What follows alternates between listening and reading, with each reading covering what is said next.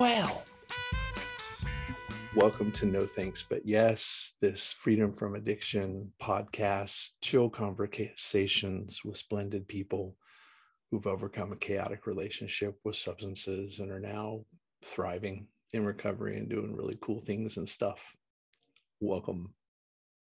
Thank you. Yeah. Well, the first thing we do on this podcast is we introduce ourselves. And who are you? So my name is Amber Lavin, and I'm in recovery, and I've been sober. Actually, I just celebrated 15 years on the 10th.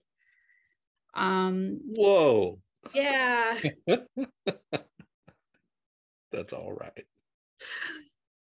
Yeah. I'm a mother and an educator and a life coach, relationship coach more recently. Yeah. I kind of dig that. I kind of dig that angle, that niche, that specialization. I saw the event that you had recently. I shared that with Jill, my wife, and and sounds exciting. It does. Well, cool. Well, Yeah. welcome. This is unique. We have a unique relationship. You are my niece. Yeah. Uncle Don. Uncle Don. Yeah. That's all right. That's all right. Well, maybe we'll get into that a little bit Yeah. later. Okay, cool. Well, welcome. So you say you're in recovery, and Mhm. we ask everyone on the show, what does that mean to you? Because this series really features many pathways and perceptions and experiences of freedom from that relationship. So tell us about yours. Yeah, thanks for asking that. And I value that you asked that and reframe that. So for me personally, I've been abstinent from drugs and alcohol for that period of time. I've been really active in 12-step programs that entire period. That's what my sobriety has looked like. I've also created a spiritual life from that that's been kind of ambiguous in a lot of ways, but it's included meditation and deep dive work in therapy. But mostly it's been through 12-step program. That's where I began. That's where my journey started. And I'm still very active there. So Right on. So 12-step foundation, the door was open. You came in. It has led to a deepening of whole wellness and accessing professional services and relationships and finding purpose, and up until today. yes. Up until today. Oh, I want to hear so much more about it. Well, talking about purpose and direction and where this 15-year journey has led you, let's talk about what you're doing right now. Yeah. So a few years ago, I had a baby and I wanted to do something different. And I was a teacher, and all my friends are therapists. And one of my friends was like, you should be a coach. And it was terrified me, which knew that was important. And I'm someone who's really reserved and kind of internal. So to think about putting myself out there like that took a lot of courage on my part. And so over the past 3 years, I've built a coaching business, and first and still I kind of do neurodivergent coaching, but here recently in the past year, I've been doing relationship coaching and focusing on mindfulness in relationships, and specifically working with women to reframe past experiences so that they can have healthy partnerships. Oh, I'm fond of the word reframe. It's something that's not a time machine, but it's some exercise of the mind that may turn something that's a liability or a struggle or a challenge into potentially an illumination, a strength, or whatever. Tell me a little bit more about what you intend to, what you're doing with, and you're saying with, uh, you're working with people who identify as women in their relationships. Tell me what's up with that. Yeah, so I facilitate a support group, a 6-week support group, and I facilitate that at least once a month. And that's been really popular. And I take women through a very specific framework to help them dive deeper and untangle some stories and then create clarity for their relationships. And then, yeah, and then I work a lot with those women one-on-one in coaching to continue on that work and deepen the practice. Excellent. Excellent. Relationships are where there's so much potential for, you know, healing. There's so much potential for our past pain to manifest in unhelpful and harmful ways. So I think it's an incredible focus for you. First of all, kind of maybe what led you to an interest in working with neurodivergence, and then transitioning into focusing in relationship stuff, if there's something to say there. Yeah. Well, the neurodivergence, I have many family members who are on the spectrum, on the autism spectrum. And a part of my recovery included doing work in that area. I became a teacher, and I also realized in sobriety that I have ADHD and did a lot of stuff to support myself with that. And so I just have a lot of education and experience and knowledge in that area. So initially, when I started coaching, I offered that as a service. And then as time went on, I just had this kind of tug at my heart to do dating coaching. And it sounded so cheesy in a way. And once I really fully stepped into it, and now that I'm doing it, it's been such a beautiful experience. And the reason why it's been a really important part of my journey. And I think people in recovery can relate to, once you get sober, you just replace substances with a relationship. And that's my story. Indeed. And so I reframed things and transformed my experience of romantic relationships. And I'm in a loving, securely attached relationship, which is kind of a miracle. Same. So I want to share that with other people. Yeah. Relationships, they give us something. Something happens in the mind. I mean, there's a reason why it's potentially a fill-in for our relationship with substances or other behaviors. Yeah. And you find a way to reframe that into, yes, they do give us a little something, something. Here's how to make it a little healthier and more secure, like you have now. That's cool. I'm in a relationship like that as well, but have not always been. And I'm deeply grateful that I am, and often surprised. For sure. Yeah. Well, speaking of your beloved partner, are you? I know your husband. Are you working with him at all in this initiative? Yeah, we own our business together. It's called True Nature Counseling and Coaching. You can look us up online. We're in Asheville, North Carolina. And right now we have future plans to do more stuff together, but right now we kind of consult and refer. So I'll refer people to him and he'll refer people to me. He's a licensed therapist, and a lot of the work he does is trauma and EMDR. So right now it's kind of a referral source for each other. Yeah. Okay. When the need arises, referring to one another, and with some potential plans for turning that into a little something, something. Yeah. Who Look out. knows? That's exciting. That is exciting. Yeah, I was delighted to see this evolve with y'all, and I'm excited to see where it goes. Very cool. So you're a family person, and living in Asheville, coaching, partnered with a therapist, a lovely man, lovely children. Yeah. Yeah, our story goes way back, way back. I actually lived with you while you were inside your mom. I was experiencing a period of homelessness, and your family took me in, and it was a crowded little space. So you came into a busy and complicated world, and you've done incredibly well, for sure. Filled with euphemisms. A busy and complicated world.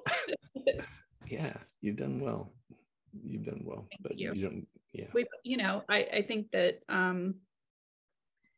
yeah, that reframe again of taking those past experiences that were beautiful and exactly what they needed to be, but maybe at times incredibly painful. And helping I just feel like my goal is to help people understand that they're so much more than that story, and that they are the author and can create new things. I love it. One of the wisdoms from both of our 12-step cultures is this promise that we won't obsess on the past, but we also won't shut the door on it. So it is part of us. And so you actually you're turning that into programmatic process for everyone, not just people in recovery. That's really cool. I love that. Sometimes I want to shut the door on my past. I want to slam the door on it. Say, not today, Satan. But you see it as a source of potential strength and peace for people. Yeah. Yeah, I mean, if you want to talk some more about that, I'm in love with that right now. Yeah, I mean, for me personally, and I think now more recently there's definitely like a digging of the hole that I think can happen in recovery, where you keep trying to uncover and uncover, and then you're like, oh, I'm there, like I'm already there, it's integrated. But initially, when you're first banging your head against the wall with anything, it takes a lot of courage to step into reality of what's happened in the past, and how you have the answers within yourself. I like to tell people about play therapy for children. It's not anything, because you can't really fix a young child. You can't tell them, try this coping skill. You kind of just let them play, and they actually work it out on their own if it's facilitated in a really beautiful way. And I think all humans are like that. We don't grow out of that.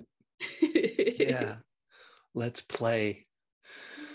Oh, Amber, I love that. Yes. I had much history to dig into in the process of resolving my chaotic relationship with drugs and some behaviors. And that happens in a lay space in 12-step communities. And sometimes the well-intentioned communities may be ill-prepared for that. And sometimes, they're gifted at it, but having professional options to help shore up that experience is brilliant. Well, I think, and we've talked about this before, but I think it's important to mention, if people have long-term sobriety, in that the 12-step programs are incredible. But for me personally, it was like almost a formula of like, do this, do this, do this, and then your life's going to get better. And it's so true. But over time, it became an internal process where I knew all the behaviors, but I still kind of had a lot of stuff that was happening inside that wasn't matching my outside. So doing that kind of work was really beneficial for me. Yeah. Yeah.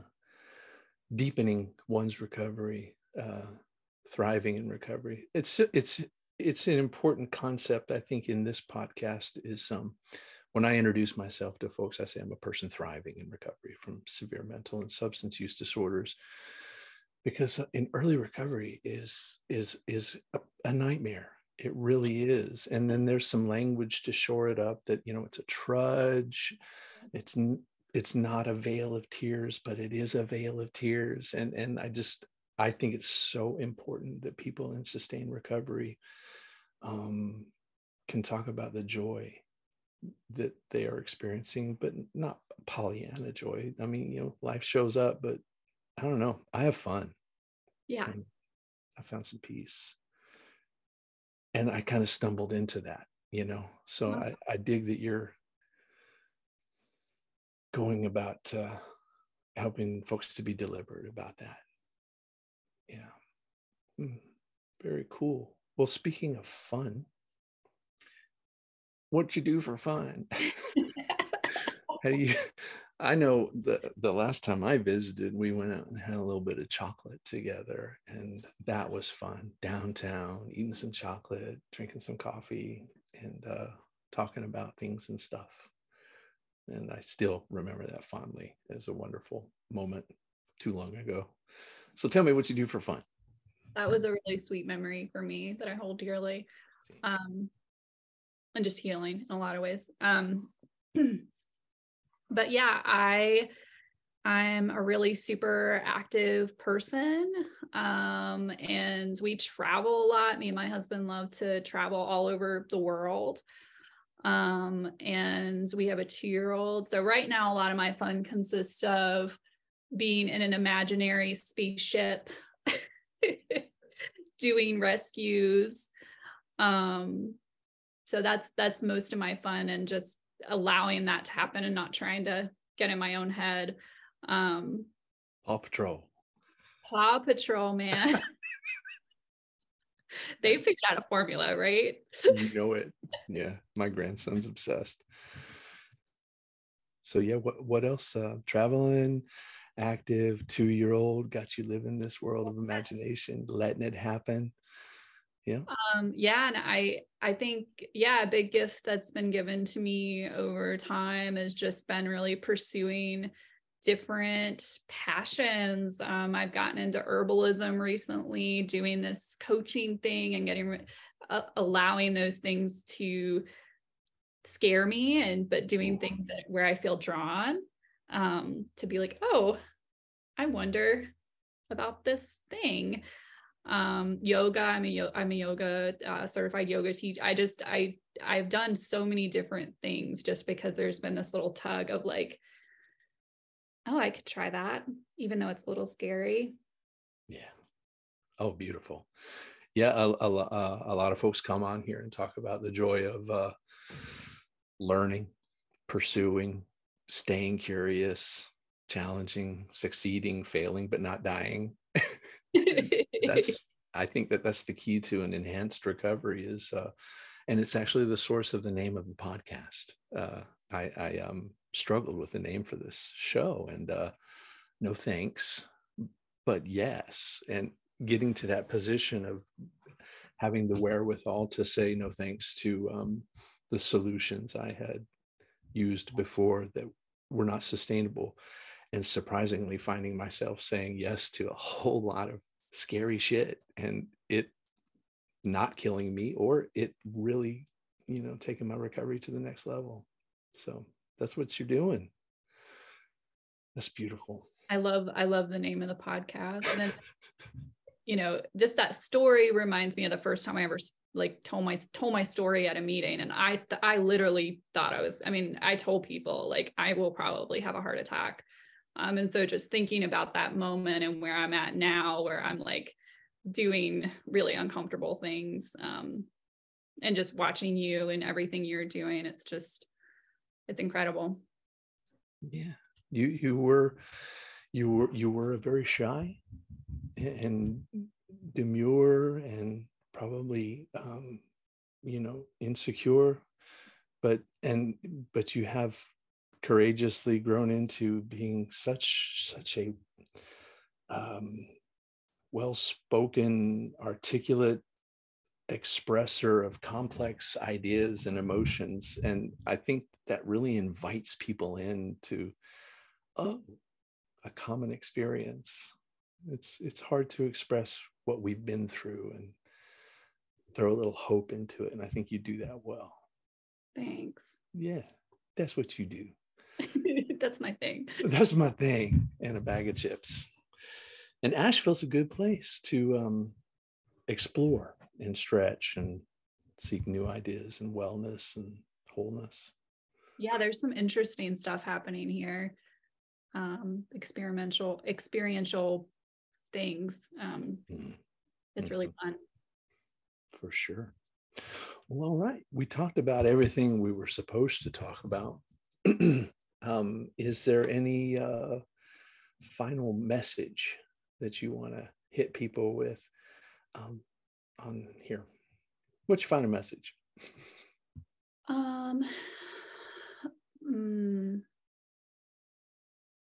My final message is embrace where you are. It's exactly where you need to be, and you have all the answers within you.